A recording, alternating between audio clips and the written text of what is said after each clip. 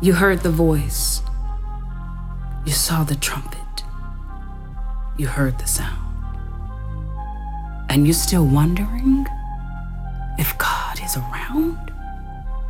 Acting like he's gonna roll up in a Bentley sitting on 22s, giving you the news. You know you were called to preach, teach, motivate, sing, and dance. Stop acting like this is a new boo and y'all going to the movies to see the latest romance. For once in your life, do what's right. You see, the reward is greater than the 10-page story that he or she fed that's got you so locked down in their bed. So afraid of a good fight.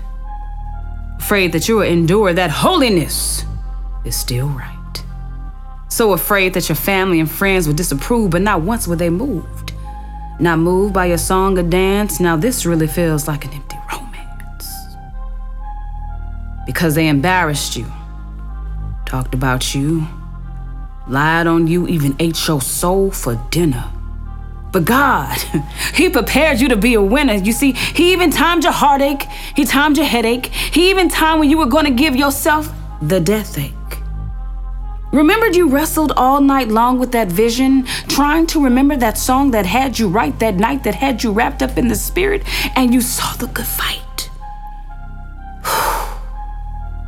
It looked so pure. It looked so whole. Good God Almighty, your flesh wanted to get up and leave your soul. That night was like making go, like making love for the very first time, and you didn't want to let go.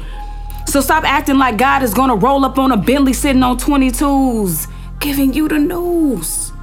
So go preach, teach, motivate, sing, and dance. He may not come in a Bentley. He might come through your song or dance, sitting on 22s.